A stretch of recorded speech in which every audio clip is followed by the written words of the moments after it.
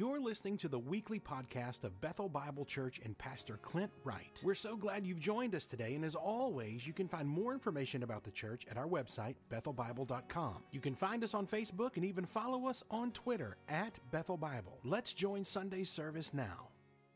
If you can get out your Bibles or open them or unlock them and turn to Psalm 19. We're continuing our summer series in the Psalms, and I've been looking forward to studying this one for a long time. It's one of my favorites, Psalm 19. But I'll tell you, it's not just one of my favorites. It was C.S. Lewis's favorite psalm. Now, I don't know about you, but if it's the favorite of C.S. Lewis, that says a lot. In fact, C.S. Lewis said this. He says, I take this to be the greatest poem in the Psalter and one of the greatest lyrics in the world. Also, this is one of my favorites because a professor in a class used it to teach me probably the greatest lesson anyone has ever taught me about the Word of God, about the Scriptures. And I'll tell you what he did. We walked in, and he had one of these. He had a honey bear. And he had a napkin at every seat, and he walked around, and he put a dab of honey on everyone's seat. And then he said, here's what I want everyone to do. I want everyone to get a little bit of this honey on your finger and eat it.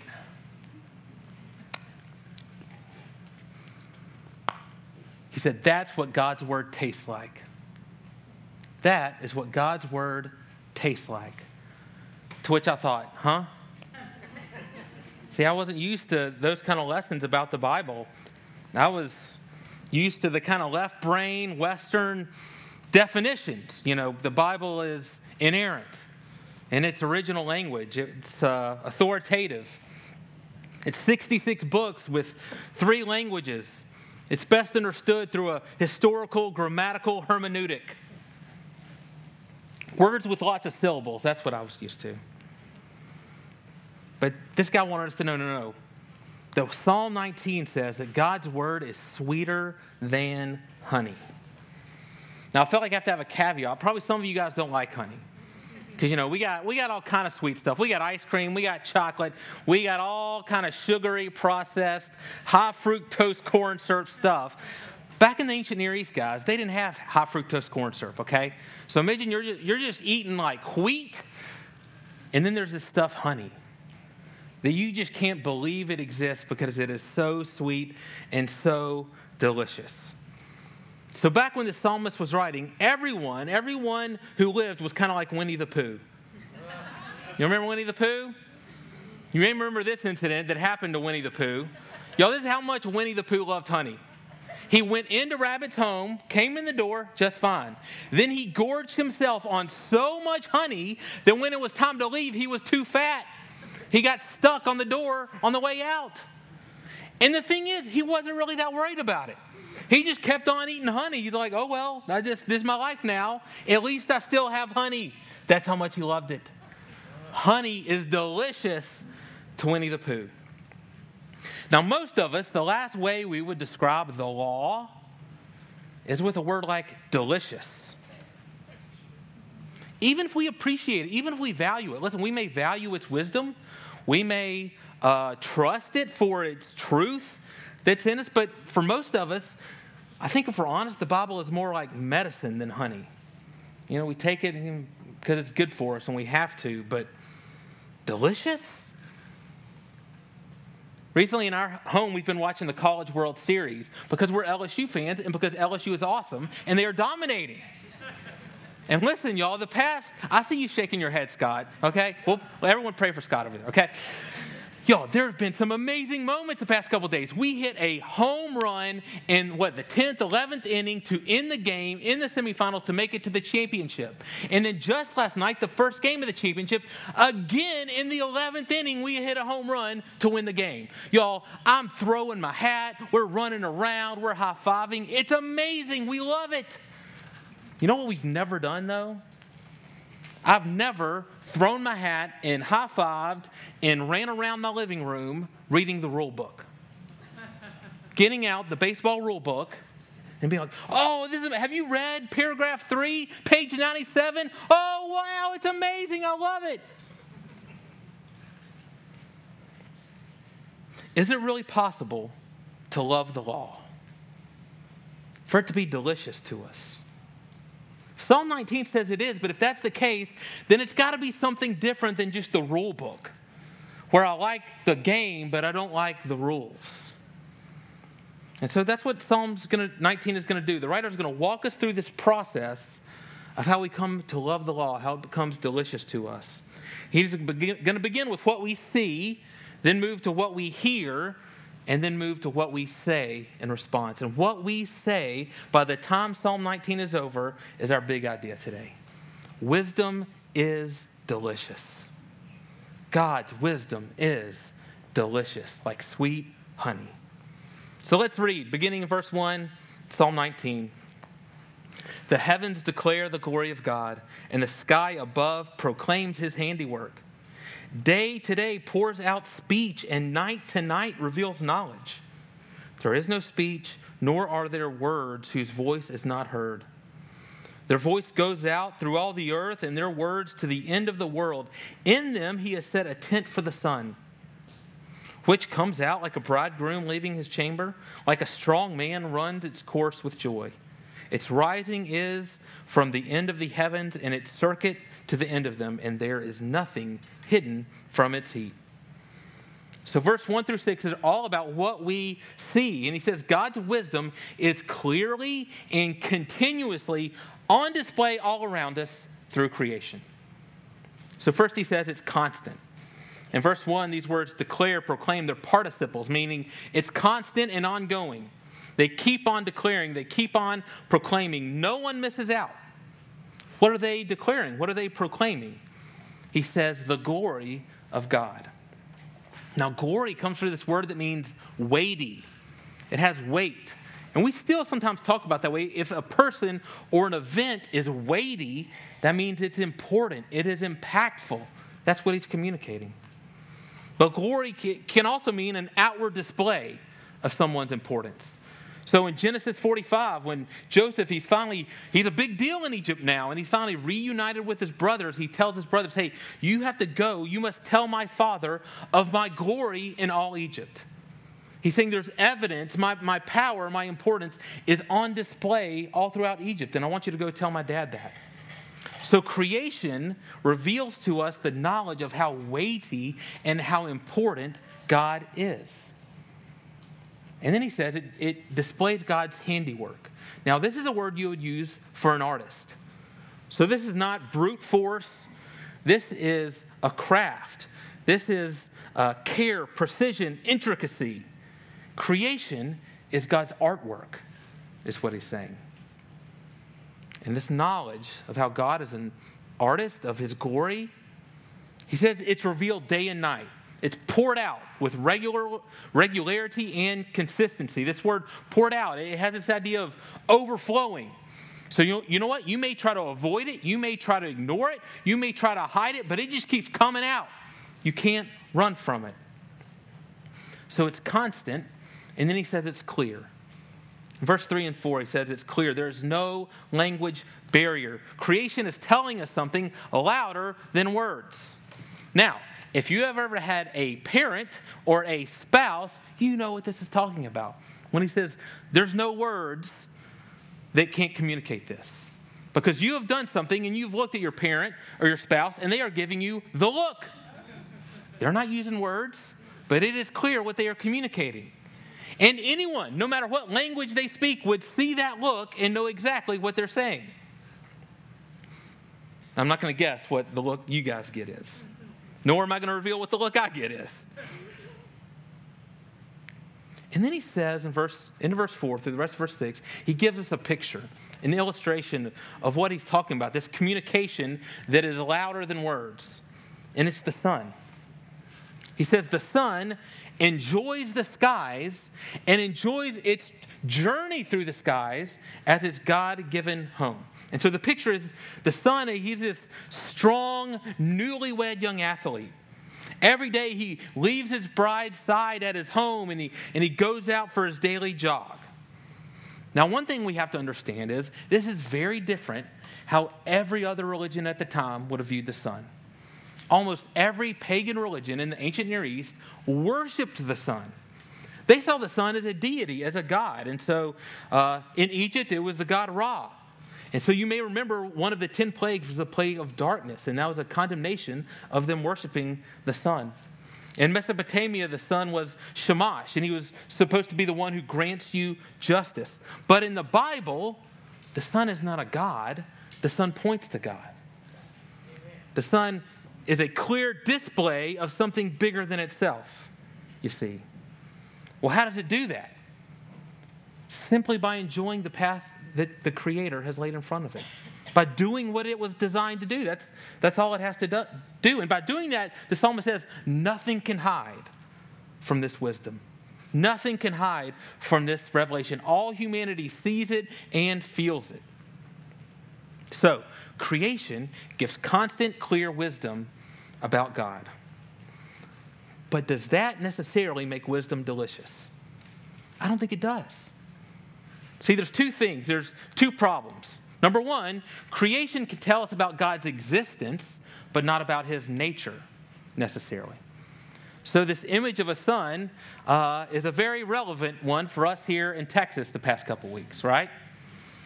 Y'all, if I described the sun the past 2 weeks, I would use the word oppressive. And so if all you knew about God, all you knew about him was the sun, and you lived here in Tyler, Texas the past 2 weeks, you may think, well, that's what God is like. He's oppressive. You would have no idea that he's actually gracious and merciful, slow to anger, abounding in steadfast love. The sun doesn't necessarily tell you that. Secondly, creation is clouded by our sinful nature. So this is what Romans, the first 3 chapters of Romans is all about. It's all about a sinful response to revelation.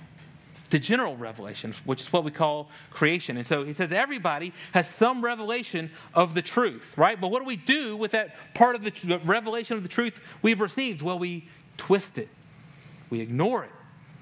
We use it for selfish and prideful purposes. So just because we know the truth doesn't mean we love the truth. Doesn't mean we use the truth properly.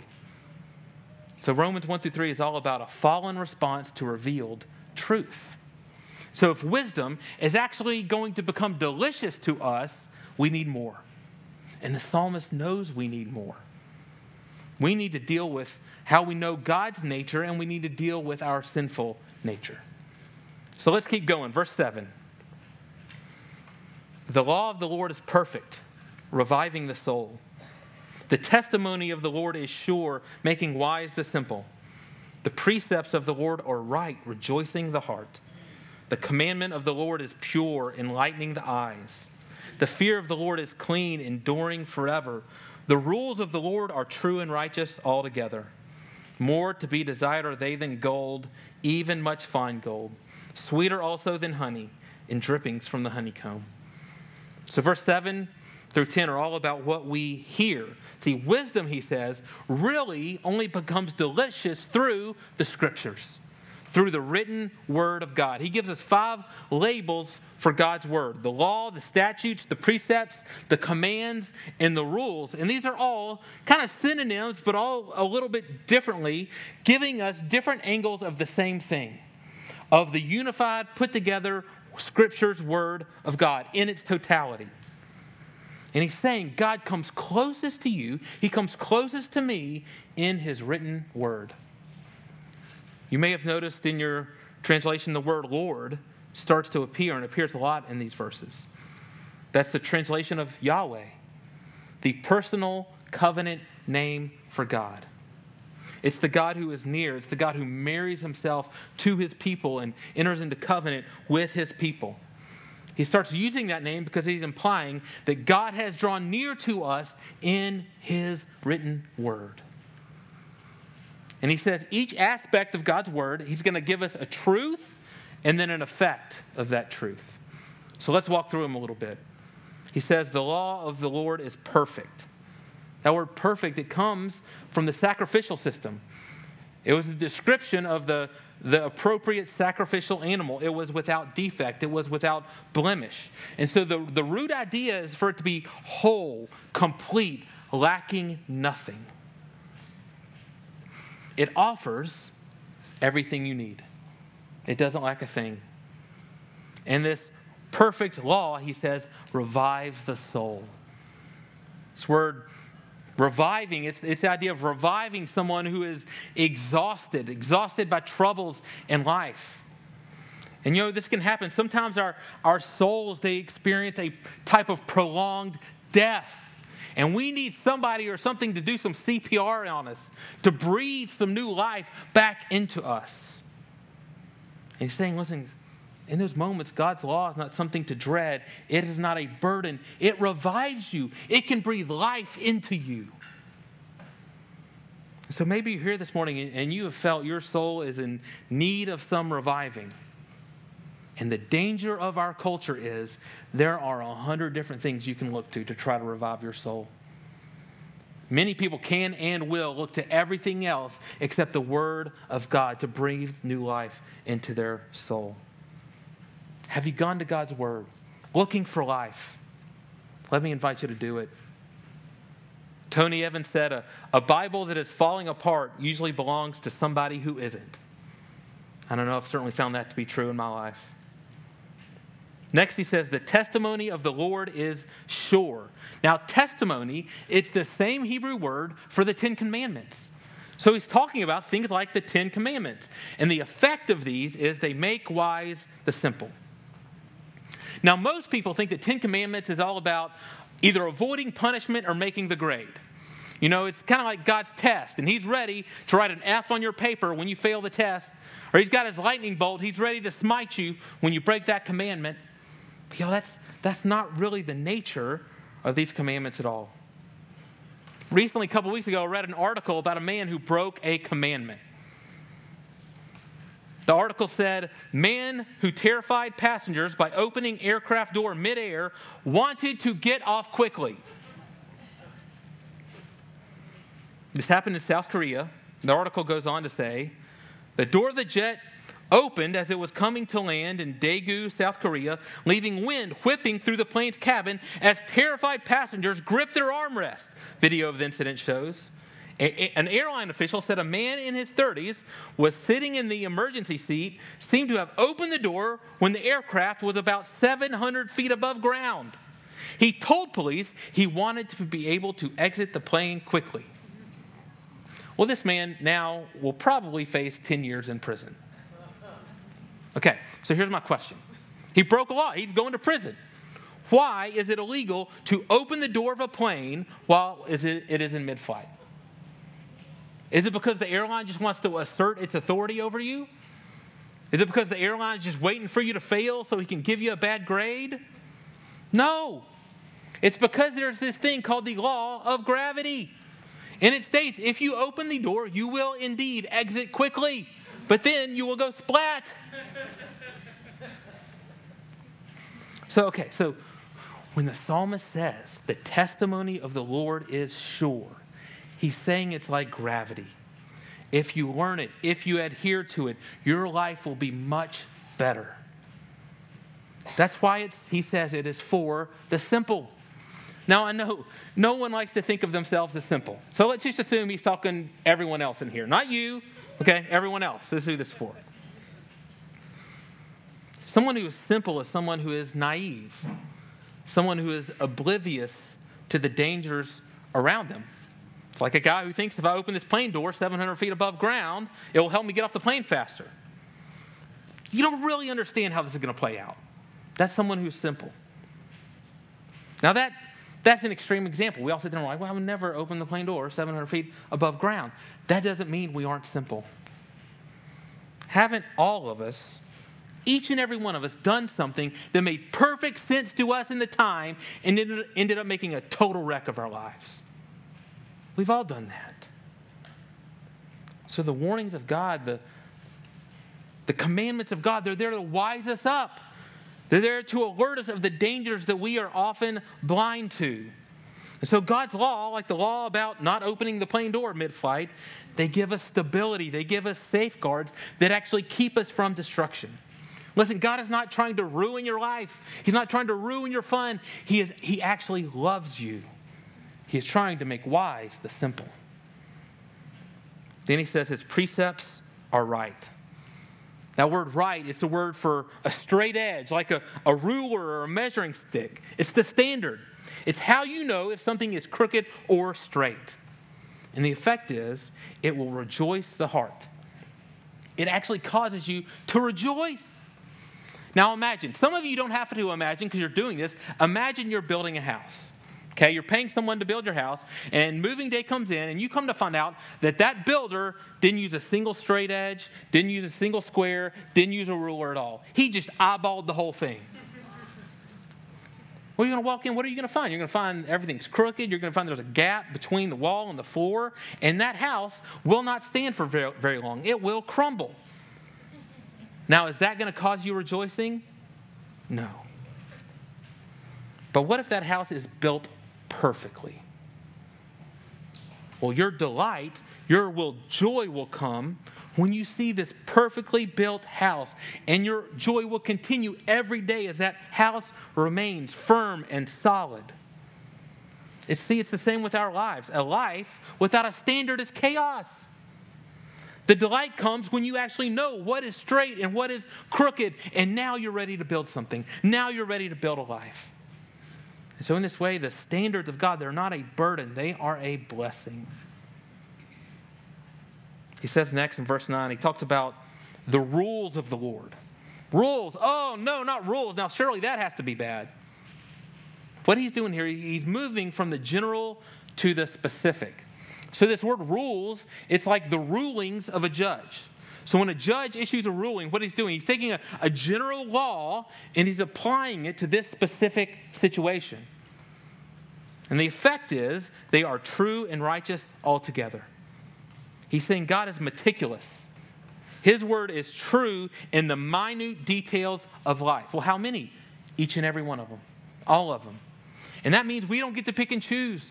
We don't get to say, I really like God's rules here, but over here that seems outdated. No. It is a total package. They all come together. And then in verse 10, the psalmist David, he tells us the whole purpose of this, what he's been driving towards. See, he's been building for us, he's been painting for us a picture of God's word. It's true, it's reliable, it's soul renewing, it's life preserving, joy inducing, energy giving, and he's done that so you will say exactly what he says in verse 10. It's more desirable than gold, it is more delicious than honey. He's talking about its value to you. Man, it is more valuable than the most precious material on earth. And he's talking about its enjoyment to you. It is delicious, more delicious than honey. Your translation probably uses the verb desired in verse 10.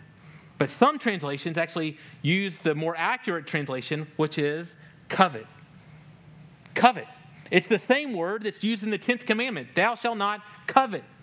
It's the same word that is used when Eve coveted the fruit of the tree. It's like the psalmist saying, all of our coveting is not bad, it's just misdirected. He's telling us there is this holy coveting. There is a pure desire that ought to consume us, like Winnie the Pooh. Not for gold or riches or honey, but for the word of God. I read about one man who coveted God's word. A guy named William Tyndale. Now, he's famous for being the first man to translate the Bible into English so that everyone could read. And for that, he was martyred. He was strangled, and then he was burned at the stake. But before that happened, he went on the run. He fled to Brussels. He was on the run for a while, but then they found him, and they put him in prison for over a year. He just sat in a cold, dark prison. I want to read for you part of a letter he wrote to the man who was in charge of the prison. Listen to what William Tyndale asked for. He writes, I entreat your lordship, and that by the Lord Jesus, that if I am to remain here during the winter, you will request the procurer to be kind enough to send for me for my goods, which he has in his possession, a warmer cap. For I suffer extremely from cold in the head. A warmer coat also, for that which I have is very thin. I wish also his permission to have a lamp in the evening, for it is wearisome to sit alone in the dark. But above all, I entreat and beseech your clemency to be urgent with the procurer, that he may kindly permit me to have my Bible. Like you covet a coat in a cold winter on a stone floor. Like a light in total darkness. That is how we covet God's word. Del Ralph Davis said it this way in summarizing the 19th Psalm. If the God who has quietly spoken his cosmic word has stooped to speak clearly in the pronouns, participles, adverbs, and verbs of his Torah, surely I should meet such godly grammar with an answering obsession. Surely his excellent word must be met by my unrelenting appetite. Do you have that appetite for God's word? Hey, being honest, I usually don't. I often don't. And so the question comes, why not? Why don't we? Well, remember, we said we really needed two things for wisdom to be delicious to us. We needed to know God's nature, and his written word tells us that, so we have that. But now we have to also deal with our sinful nature. So you can say it's all well and good that God's commandments are so perfect, so amazing, so sure. But that doesn't necessarily make them delicious to me. To be delicious to me, they have to match my appetite, don't they? C.S. Lewis wrote about this, and he compared it to being like a starving beggar. So a starving beggar, he may see this delicious piece of bread through the window, and he may know that he can sneak in and steal it and appease his appetite. But you know what? He may not do it because the law says not to. He may follow the law. But what is the law to him in that moment? The law is an oppressor. The law is a burden. The law is what's preventing him from what he really craves. And so his appetites are leading him contrary to the law, not toward the law. And so C.S. Lewis said, at best, the law can be like the dentist's forceps. Now, y'all, I can't think of anything less pleasant than the dentist's forceps. God's law may be perfect, but I often have appetites that make the law a burden. And so we need more. And the psalmist knows we need more. So let's read how he closes. Verse 11.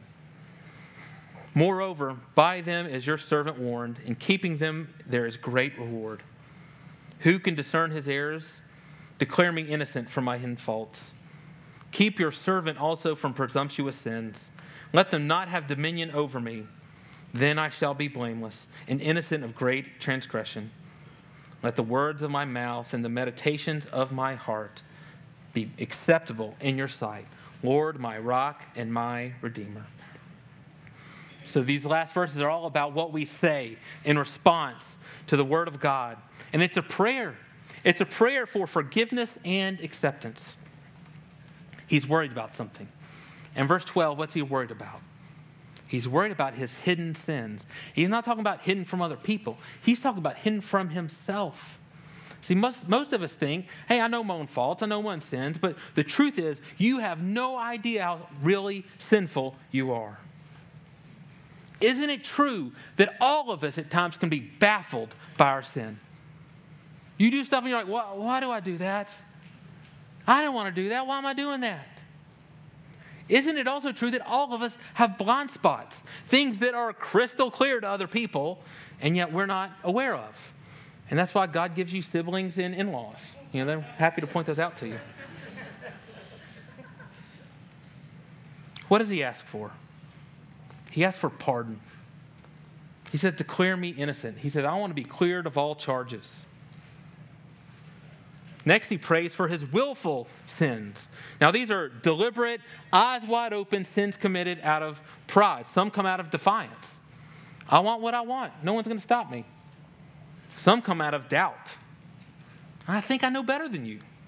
Or I'm not really sure you want what's best for me. You're looking out for me. Think of the snake in the garden. Did he really say, and doesn't he maybe just not want you to enjoy, like this is probably the best fruit and he just don't want you to enjoy it? Or maybe he doesn't want you to be as powerful as he is. I think he's holding out on you. What does he pray for when it comes to these willful sins? He prays for protection. Don't let them have dominion over me. He's saying, don't let them rule over me. Don't let me be enslaved to it, God.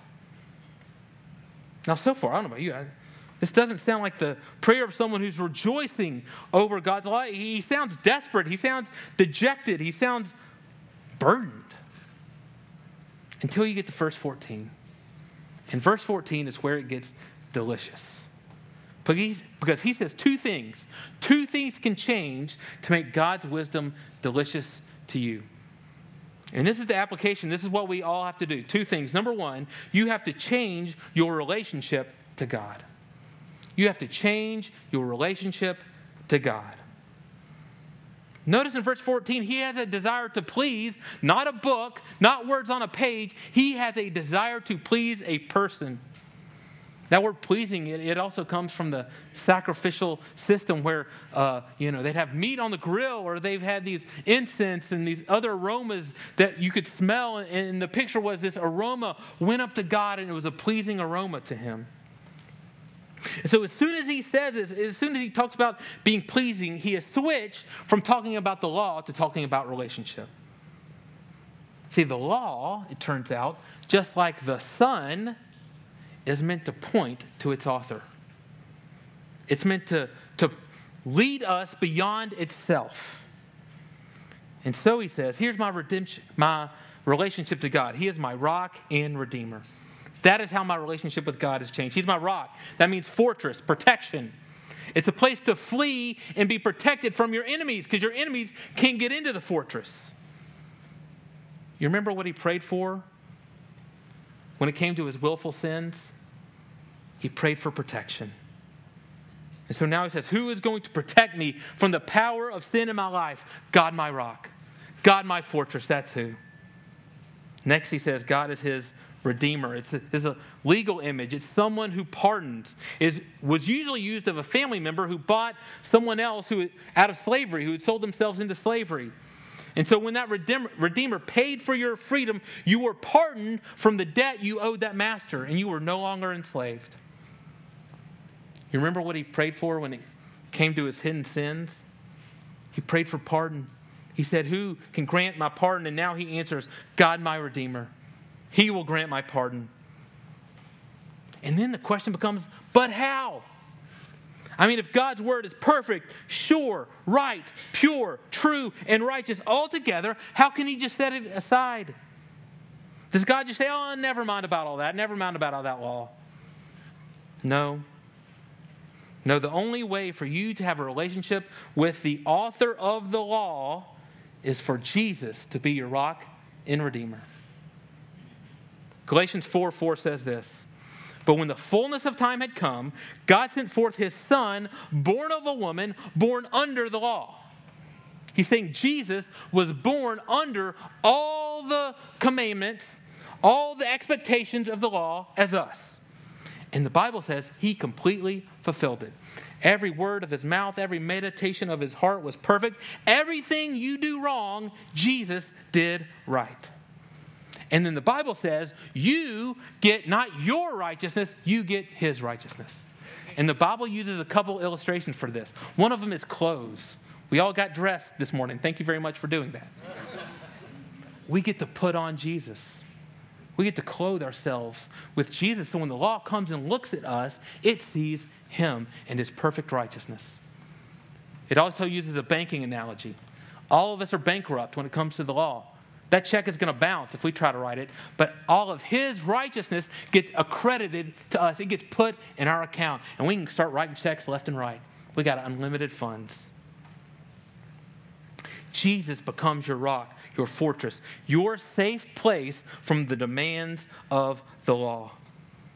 So when the enemy comes with his accusations, when he says, you know, the words of your mouth, the meditations of your heart are not pleasing to God, you can say, I know, isn't it crazy?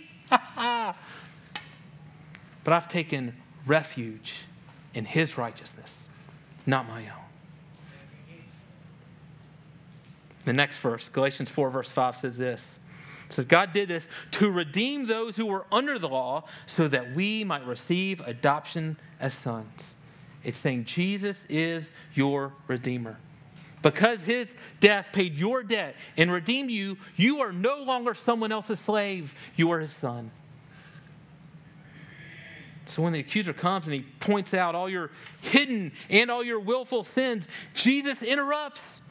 He says, wait a minute, I was pierced for those transgressions. I was crushed for each and every one of those iniquities. The law has been fully satisfied. See, men and women, wisdom will never be delicious to you as long as it's just words on a page. You have to have a relationship with the author. And because of Jesus, you can. And once you've changed your relationship with God, now you're ready for the next step. You can change your relationship to the law. You can change your relationship to the law. See, without a relationship with God, the law is an oppressor. It's like he's impossible to please. He's like a strict teacher with a red ink pen full of ink, ready to just mark up your paper. But when Jesus is your rock and your redeemer, you can be like the sun. The sun in the sky. Remember from verse 5? It's like a groom on his wedding day, like an athlete on game day. See, y'all, the sun is not some joyless legalist that wakes up every morning like, oh, I got to go across the sky again. Man, this law is so demanding. No. It lives in joy. It lives in eagerness. It loves the path that God has set out before it. So to the Son, the law of God is not oppressive. It's not rules. It's not a test. It is God's gift. It is delicious. And so, just as the Son joyfully follows the path that God has laid out for it, so you and I. The law is the path that we joyfully follow, that God has, in his love and his grace, laid out for his sons and his daughters, those who have a new relationship with him. And there's one more thing. And like the Son, you can declare the glory of God. See, God's law is no longer a way for you to just achieve something or a way for you to just measure up to something. It is a way for you to display the glory of God. It is a way for you to point to something bigger than yourself.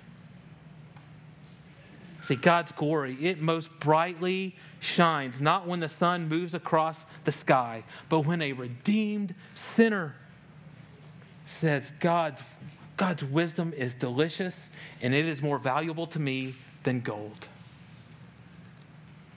So here's what I want you to do this week. A little homework for each and every one of you. I don't want you to literally do this. I want you to sit down. Sit down maybe with one of these, maybe with a honey bear, or maybe some Andes, maybe a chocolate bar. I don't know. Something delicious. Sit down with that and with the Bible right next to you. I want you to take a bite of whatever that delicious thing is, and I want you to tell yourself, because of Jesus, this is what the law of God tastes like.